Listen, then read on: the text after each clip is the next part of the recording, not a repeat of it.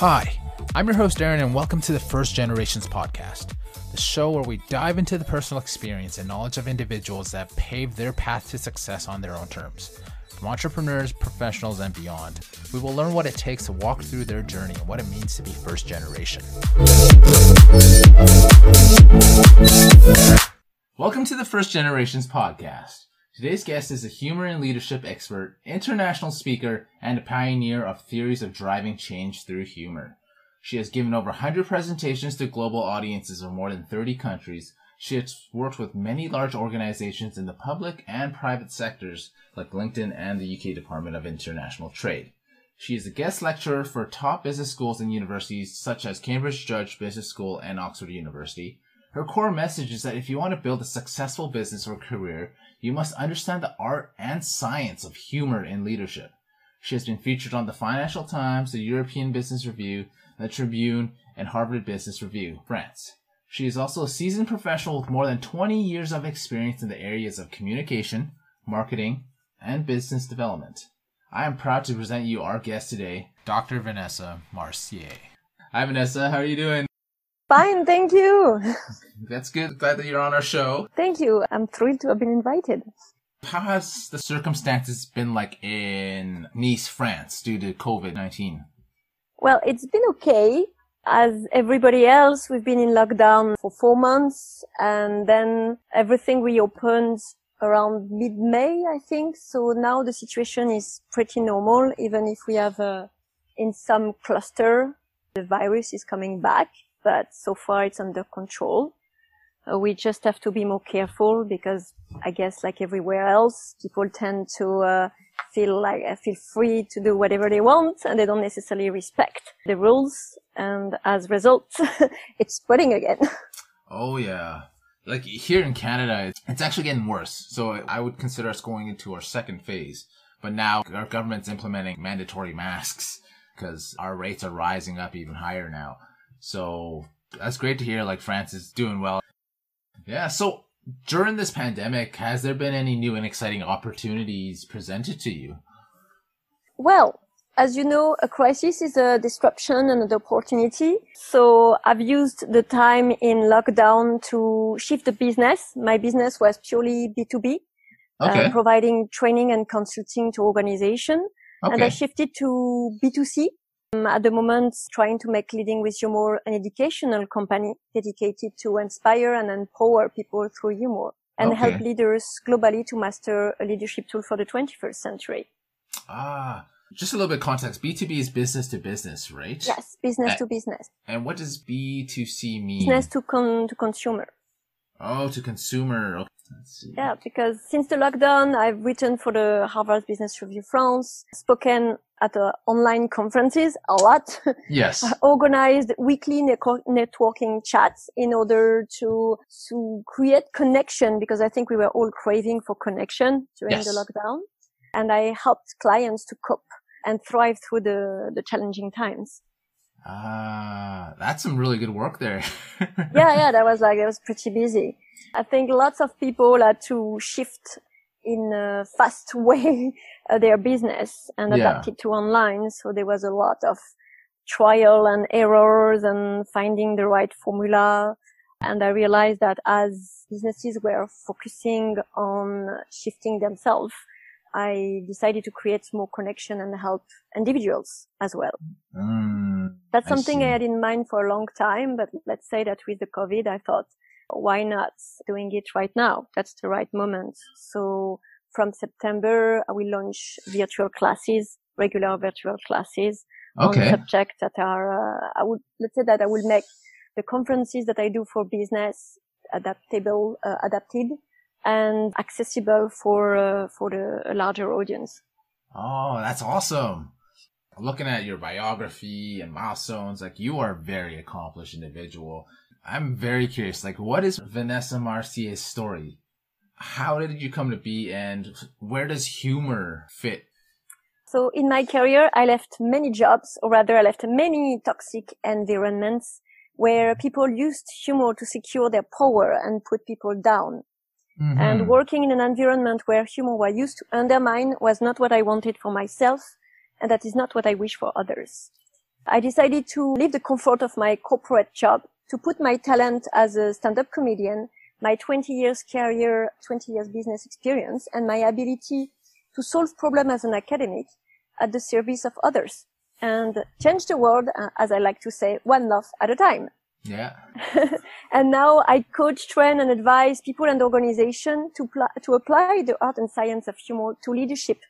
Why? Because humor helps people to enhance one of our most precious business currency, relationship, yes, and improve productivity and performance. And how do I do that? Through groundbreaking coaching programs and unique experiential training. Ah, I see. If I was to ask when in your life you came to the realization or awareness that humor is such a necessity in our world and it can be harnessed as a tool to resolve problems, you would probably say that during the time you were still in your corporate job as well then, right? Yeah, but it's a very interesting story. In September 2018, I was just off the stage from a comedy gig I would organize in Cannes when a lady came up to me and said, "Thank you. I didn't plan on coming today, but I saw the poster and just decided to walk in. You see, I have cancer. I have undergone chemo for the last year and it's not getting any better. I know I have another round to do, but for the first time in a year, today I laughed. Thank you so very much." And it was such an emotional and powerful moment that I realized that moments like this make me understand how humor can be a powerful tool. And it's the reason I go back on stage again and again and why I've dedicated my business and my life to humor. I would assume during that moment too, you were just rushed with like fulfillment. It was like a confirmation or affirmation of what you're doing, and it's like, yeah, keep doing it. Yeah, especially as it's coming. It was coming at the moment where when you organize stand-up comedy gigs, it's difficult. Marketing is difficult. As I organize the gigs as well as performing, I want the room to be filled for the other comedians, and so it's weeks and weeks of work to make sure that everybody is coming and to coordinate. And I was thinking, why am I doing that? I have a job and I'm adding, I have to do that in addition to my job. It's a lot of stress. And then this lady came up to me and I was like, okay, that's why I'm doing it. Yeah, you're just doing it out of love. It's your passion. So I believe I've actually seen some videos of you performed in Singapore. You basically performed almost all around the world. Like, when it comes to this industry, is there a comedian you look up to specifically or that has inspired you to continue this path? So that's very funny because when I did my first workshop on stand-up comedy years ago, I realized that I was pretty much the only one who never watched stand-up comedy before. I decided to do stand-up comedy because I was really, really scared of public speaking. I wanted to pick up some tricks to be a better speaker. Yes. So I don't watch stand-up comedy. I didn't watch stand-up comedy before. Stand-up comedy is not in the French culture, so I never heard of that before moving to London. And that's my English friends who introduced me to stand-up comedy. But since then, I have seen many, many comedians, but probably you don't know any of them because they are all my friends, from the stand-up scene, the London stand-up scene. And they are all a huge source of inspiration. Because as a comedian, we all have had to overcome our fear of the audience, our fear of public speaking. And also we all have had to positively transform life challenges to make people laugh. Yeah. The stand-up scene in London is very supported and we all help each other. And that's definitely what's kept inspiring me. Oh, wow. Now, I'm curious too. So when you do shows, then I would assume you would actually have to do shows outside of France, because you mentioned there's no stand-up scene in France. There is only the one I provide to the south of France. Oh yeah. There is a bit in Paris, but I do stand-up in English only, so I have to look for English stand-up show. So I do mostly stand-up in England or where I'm traveling in an English-speaking country. Yeah. You've been over to North America too, if I recall correctly, for stand-up, right? I've done stand-up in US, in California. In San Francisco. I was booked to do a gig in Louisiana, but it was during the jazz festival, so they canceled it. So it was a huge disappointment because I don't know when I will be next back. Oh, okay. I've done it in Europe. I've done it in England, in Cambridge, in Paris, in Saint-Tropez, in Monaco, in France, in Portugal, kind of Europe, in Tel Aviv. I've done it in Singapore. So I try to use my time when I travel to do stand-up comedy. That's super exciting. Now, quick question about the atmosphere. When you were doing stand-up in London, or let's say Europe in general, compared to you doing stand-up in California, were there any differences in terms of stand-up culture or the crowd or the different types of humor? Do you find that North Americans have dull humor? Well, I was surprised because I went to San Francisco in 2017. Yeah. So I had prepared some jokes about Trump, and I thought that was going to be a big hit, and nobody laughed. So I was disappointed. I was like, oh. I was sure it was a good one, but being in California, I thought they were going to find it funny, but they didn't. And it was that was very different from London. In London, it's always in a pub, and I know very well the English sense of humor, where the gig was at the Mission, which is kind of alternative borough in San Francisco. And when I arrived, they told me, we are going to pay you in space cake. Oh. So I was like, okay, that's interesting. And everybody was high on the show. So that was definitely a new experience. Oh yeah, definitely different. Definitely say that. That's really inspiring too, just even hearing your story of how you got into stand-up because you wanted to become a better speaker or just be able to face your fears, and what better way to do so. And not only that, you're also giving value in a sense where you're giving humor back, right? And like you mentioned, the power of humor, it is just so powerful, and it is something I don't think money can actually, or the impact of humor to one person, money can't really relate to, right? For me, it's the biggest power we have, and we don't realize it because everybody has a sense of humor, but nobody is thinking of capitalizing on leveraging it. Yeah. And so that's what I'm offering to people. I'm not a comedian teaching to people how to be a comedian. I wanted to develop a methodology which will help people to leveraging it in the business world in order to be an asset, to be a tool that managers can use. Yes. Now, your company, Leading with Humor, specializes in consulting and encouraging executives to incorporate the power of humor in their strategies and leadership. Now, personally, I find that humor can be utilized incorrectly in the workplace, kind of like how you mentioned earlier on, like especially when the intent of humor incorporates racism, sexism, or any type of differences between an individual versus the other crowd. Now, can you share some tips to how humor can be utilized to its fullest extent without crossing these boundaries? Yeah, we often think there is only one type of humor, ours. Yeah. But, and that our sense of humor is something that is innate and you can't change it. And that's it. You don't think further. I disagree. Like leadership, humor can be innate or acquired. And for me, the first step is awareness. Awareness of how you use and receive humor. Awareness of your style of humor, because there are different types of humor. And what is your purpose in using humor? Awareness of who you are as a person and as a leader. And that's making a huge difference. It's awareness and intention. What intention do you put in humor? You think about it. If you think what is going to be the consequences or the outcome I want out of this joke or this banter, then maybe it can stop you to maybe put somebody down or humiliate or discriminate. Because like, what is my real intention? Is it to make the crowd laugh at the detriment of the other person? Or is it to connect with that person?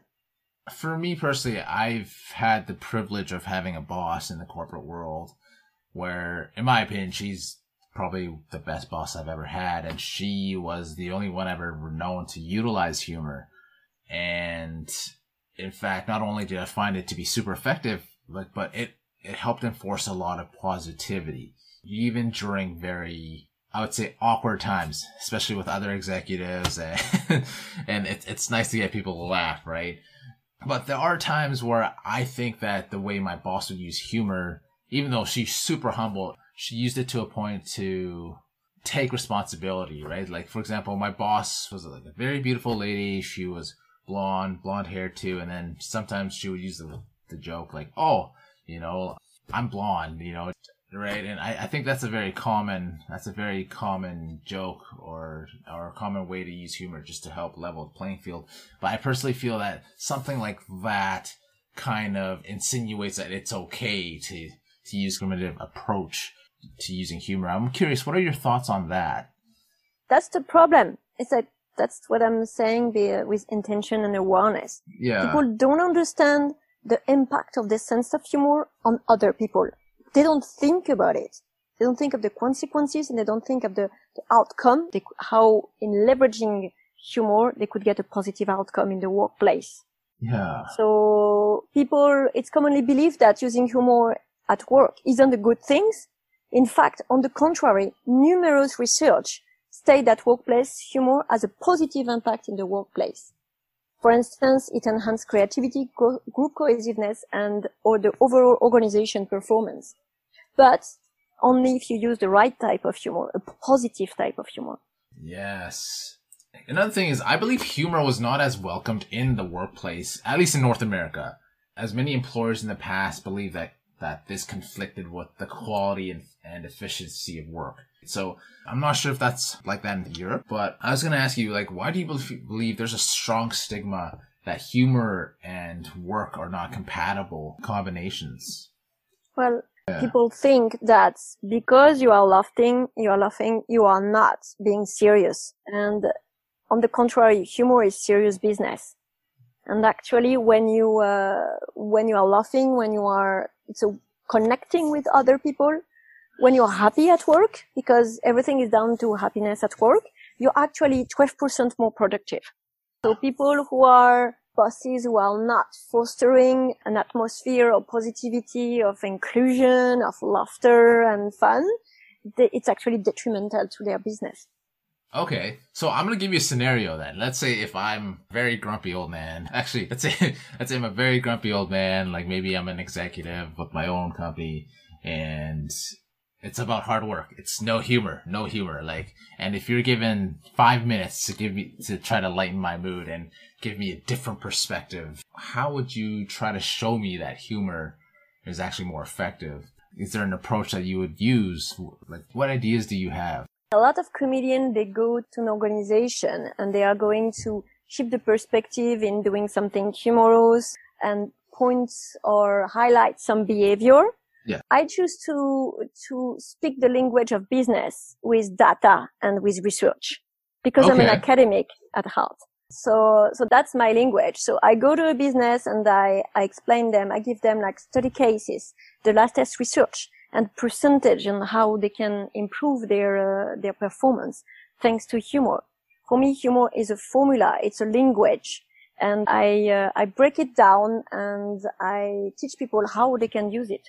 I intertwine some funny stories and things like that, but it's not a stand-up show. And people often are like, oh, I thought it was going to be a stand-up show, but I'm actually learning stuff. That is a very interesting approach, and that's a very unique approach. Yeah, it's definitely not the norm, but it's always changing, and it kind of coincides with the saying how like life is always changing.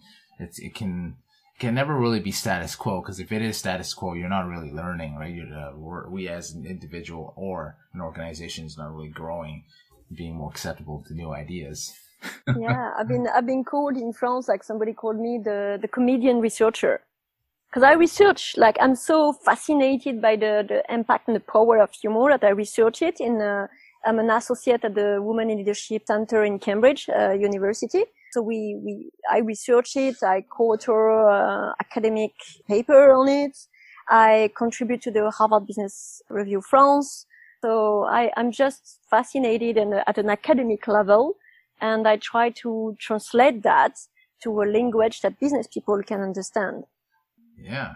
So what is your ultimate vision and goal you're hoping to achieve by spreading awareness, incorporating a humor-based approach in the world? Is this goal maybe, for example, to negate negative humor and see positive humor, or what is your vision?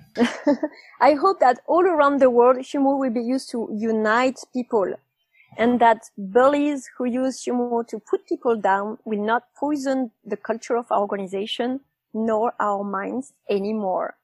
I want organizations to encourage people to be funny and to spread laughter around them, and in order to unleash a ripple effect that will have the power to change the world one laugh at a time. Yeah, that's so powerful, and especially when you mentioned the word unite, because because that's so the thing. I often say to people, with your sense of humor, you have the power to connect with people or to disconnect.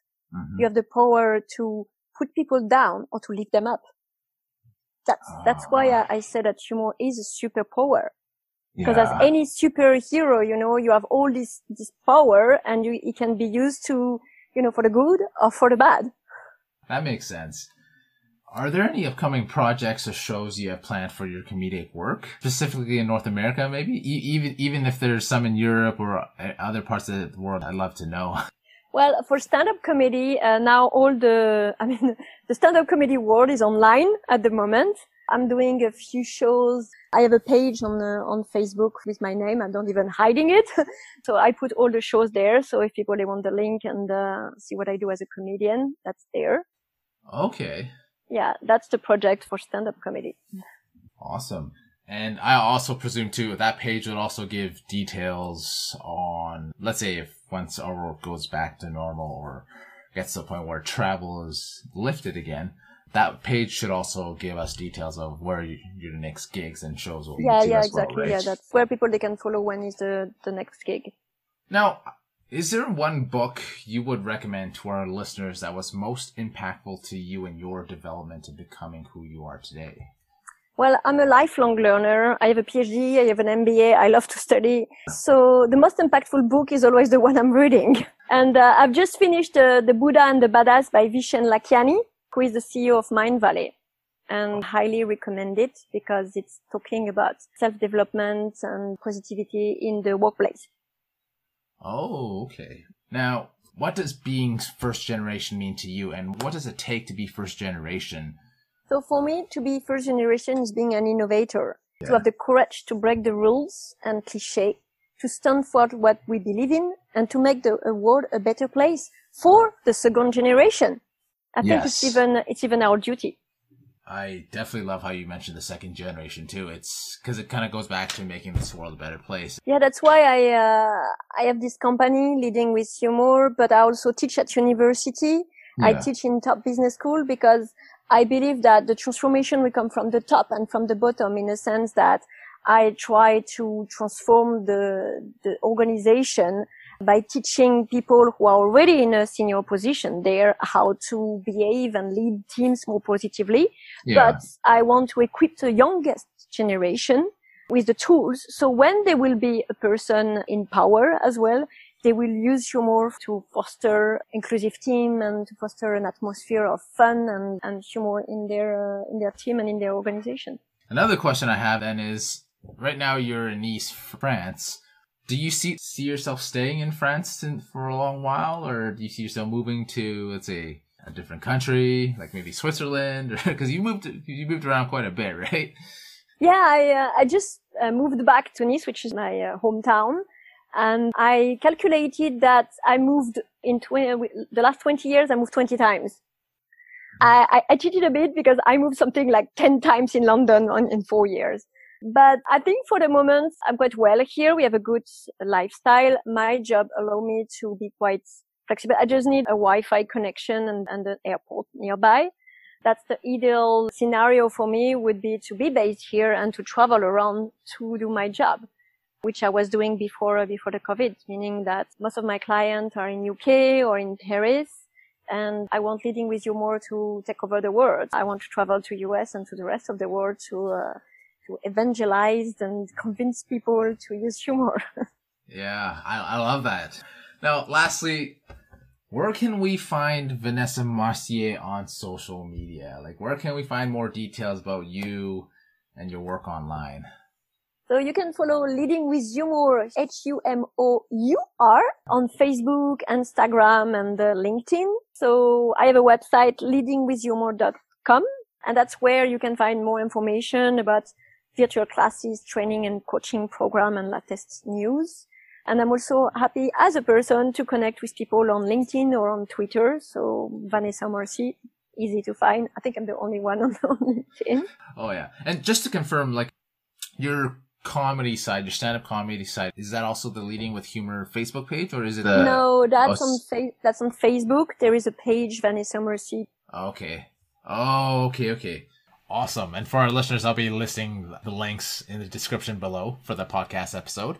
Well, awesome. I want to thank you for coming on to our show, and it's been awesome hearing a different perspective, especially from all the way from Europe, you know. Thank you. Thank you very much for the invitation, and I hope people will enjoy the discussion. Hope you enjoyed the show. You can follow us on Instagram and subscribe to us on YouTube at First Generations Podcast. For any questions, comments, and inquiries, please reach out to Aaron at firstgenerationspodcast.com. That is AARON at firstgenerationspodcast.com. Stay tuned for the next episode.